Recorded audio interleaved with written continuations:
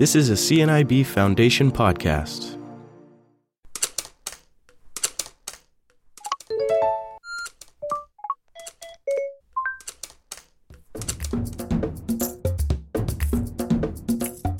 You're listening to Blind Wide Open with host Christine Malik.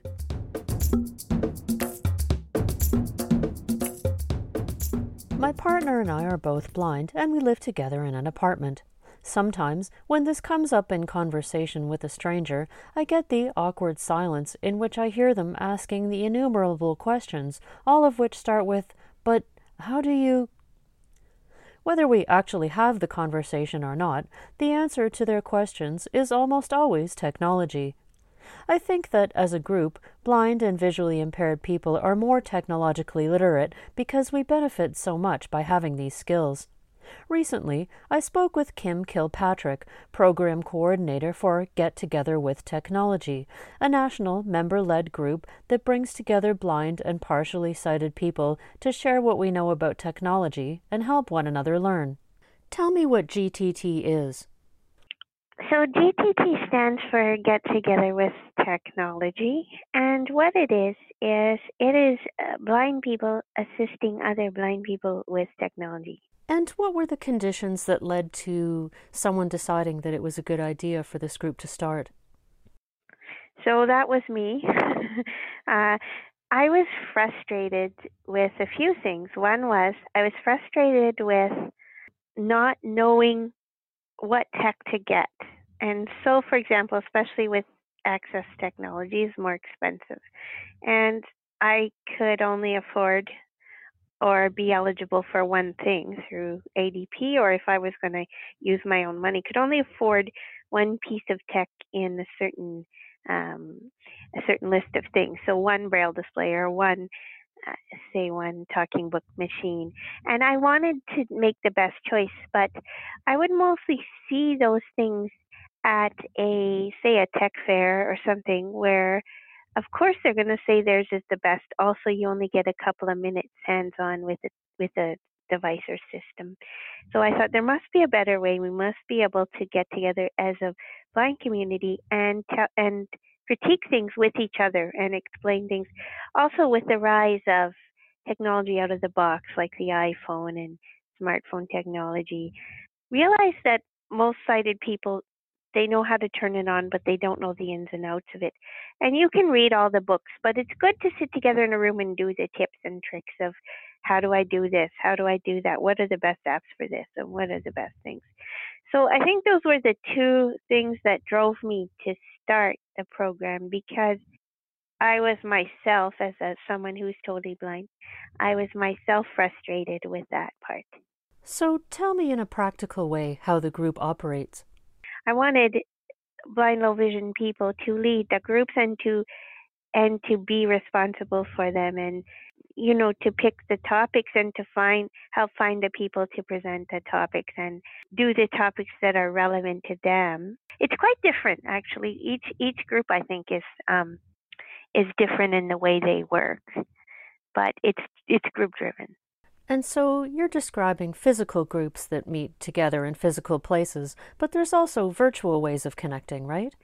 Oh, yes. We have a national GTT teleconference call, which is on the second Wednesday of every month at 7 p.m. Eastern. We have a GTT support email list. People were asking me for this for years. There's Twitter and Facebook. There's also a Northern Ontario and rural GTT teleconference on the third Thursday of every month. So if you live kind of out in somewhere where you're not near a big group, you could call into that one. There's also a GTT Atlantic call, which is just starting up, but that's going to be, I think, the fourth Wednesday of every month as well. Is it possible to give sort of a rundown of some of the topics that come up on the GTT email list, just as a sort of random sampling of what goes on there day to day? A lot of times there's talk about smartphones, so which phones to get, but also how to use them, how to get around, in the settings. There's also a lot of talk often about talking book players and services. Sheila did a presentation where they were on our list for 24 hours and we could ask them any questions, you know, people had about their service and about what was coming up with them. So that was an interesting one. A lot of, if anything comes up in the news, so when this thing came up about the emergency calls now being on our smartphones, the emergency alerts kind of system, we were sort of talking about that, how accessible would it be, those kind of things. A lot about Windows 10 and using screen readers or using Zoom text, but even some things about around the house, like we were talking about glucometers, what are those, what ones are accessible, about the medication, script talk, some of the other systems to make medication, talking scales, talking thermostats, what do people use for the house, around the house.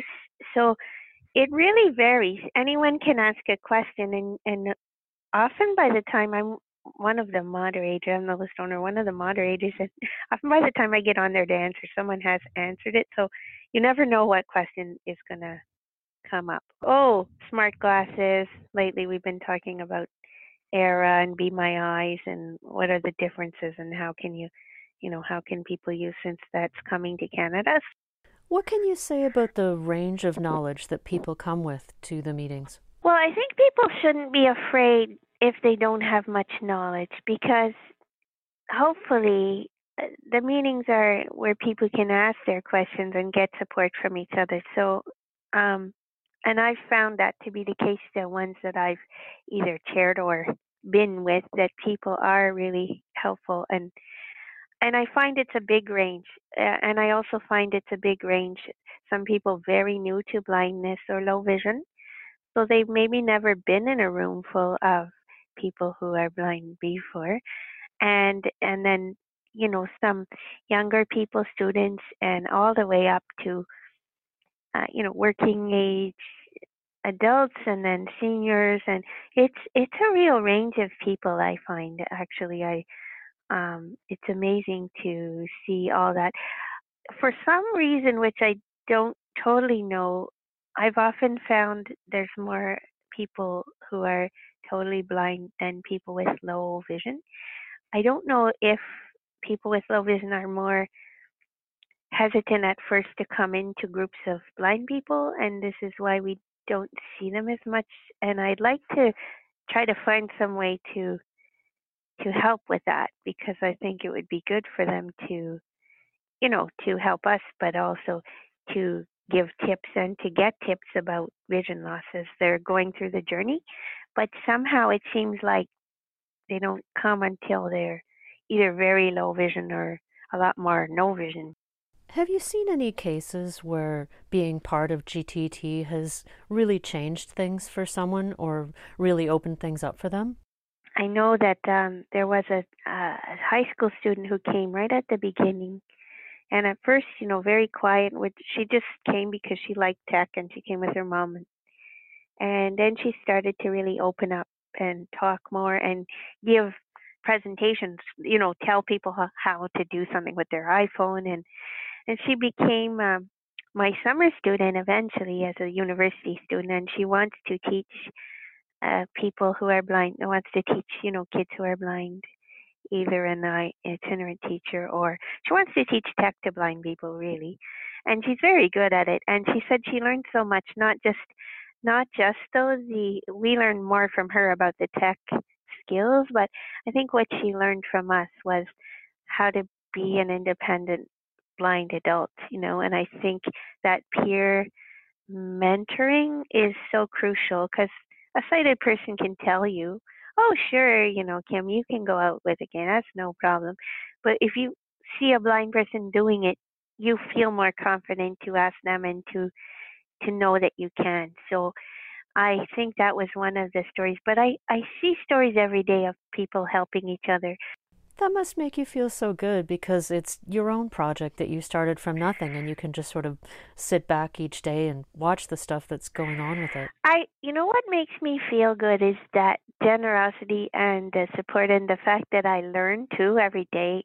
It makes me feel really good. And it's interesting, because I'm not a techie geeky person. I'm a people person. So originally I thought, why am I doing a technology program? Not that I don't love technology, but I started as a music therapist, so I'm a people person, but it is a people oriented tech program. It's not a, it's meeting people where they are and trying to help them use tech to enhance their life, whatever part of their life that is. So if it's making a cup of tea, or if it's using a computer, if it's um, just writing, texting your kids, or getting into higher level things. So to me, that's the part I really like, is interacting with other people and trying to help them to, to lead a more richful life, I guess. Is there any branch or particular piece of technology that is especially exciting for you right now? Low cost Braille, I think, will be very exciting for me. I'd like to see the Canute, the multi-line Braille display, because I've been a Braille user since I was 6, and I'm very passionate about Braille. I love it, and I would love to see more people using it because it's so much literacy. I'm interested about how the artificial intelligence part will go to, so more recognition and smart glasses and things that will help you navigate the world a little more easily. But I also want to really stress there's no substitute for very basic good skills, independent living skills, orientation, mobility skills, just basic knowledge of keyboarding, of Braille, of you need to know all of those things, and the tech just sort of helps you along the way. That's a great perspective to keep in mind. We talk about tech as the savior, but without the basic skills, you're nowhere. No, you need it, and I love tech, but I also love my guide dog, and I love the low tech things that I use to function all the time, Braille labels and making audio memos of things, or just labeling with locator dots. Can you give some rundown for listeners who might want to connect with GTT about the best ways to do that, to find out what's going on in their area or nationally? Yeah, so you can email me at gttprogram@gmail.com. The GTT email support list is at gttsupport +subscribe at groups.io. The blog is at gttprogram.wordpress.com. If you want to call me there. The toll free is 877-304-0968, and you can just ask for me. You've been listening to Blind Wide Open with host Christine Malik.